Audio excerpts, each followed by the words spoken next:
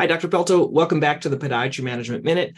I want to talk today about sending prescriptions prior to doing surgery in the hospital.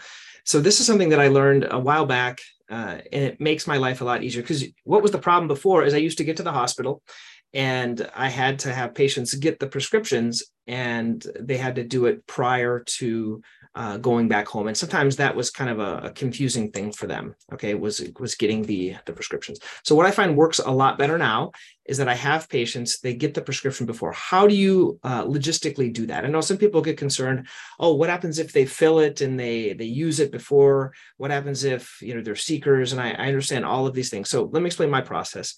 So I have patients, they come in for something called a pre-surgical discussion, where I go over all the kind of the benefits of surgery, the risks, everything like that. They sign their paperwork.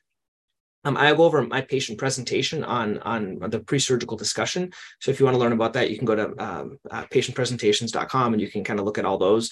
And then what I do after I look at the prescription monitoring report to make sure they're not a secret or anything like that, then I can put it in the medical record. I have all my prescriptions. So usually it's Percocet, Vistaril, and then Motrin, and they pop up automatically, but I can change the date. So I can send it to their pharmacy, but I'll change it. So I do surgeries on Wednesdays when I do them.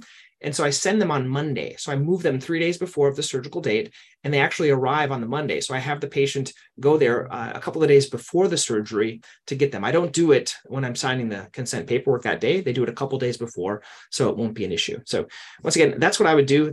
So thank you for the Podiatry Management Minute. If you guys have any other thoughts or comments, please comment underneath this video. Let me know what your thoughts are. And until next time, thanks.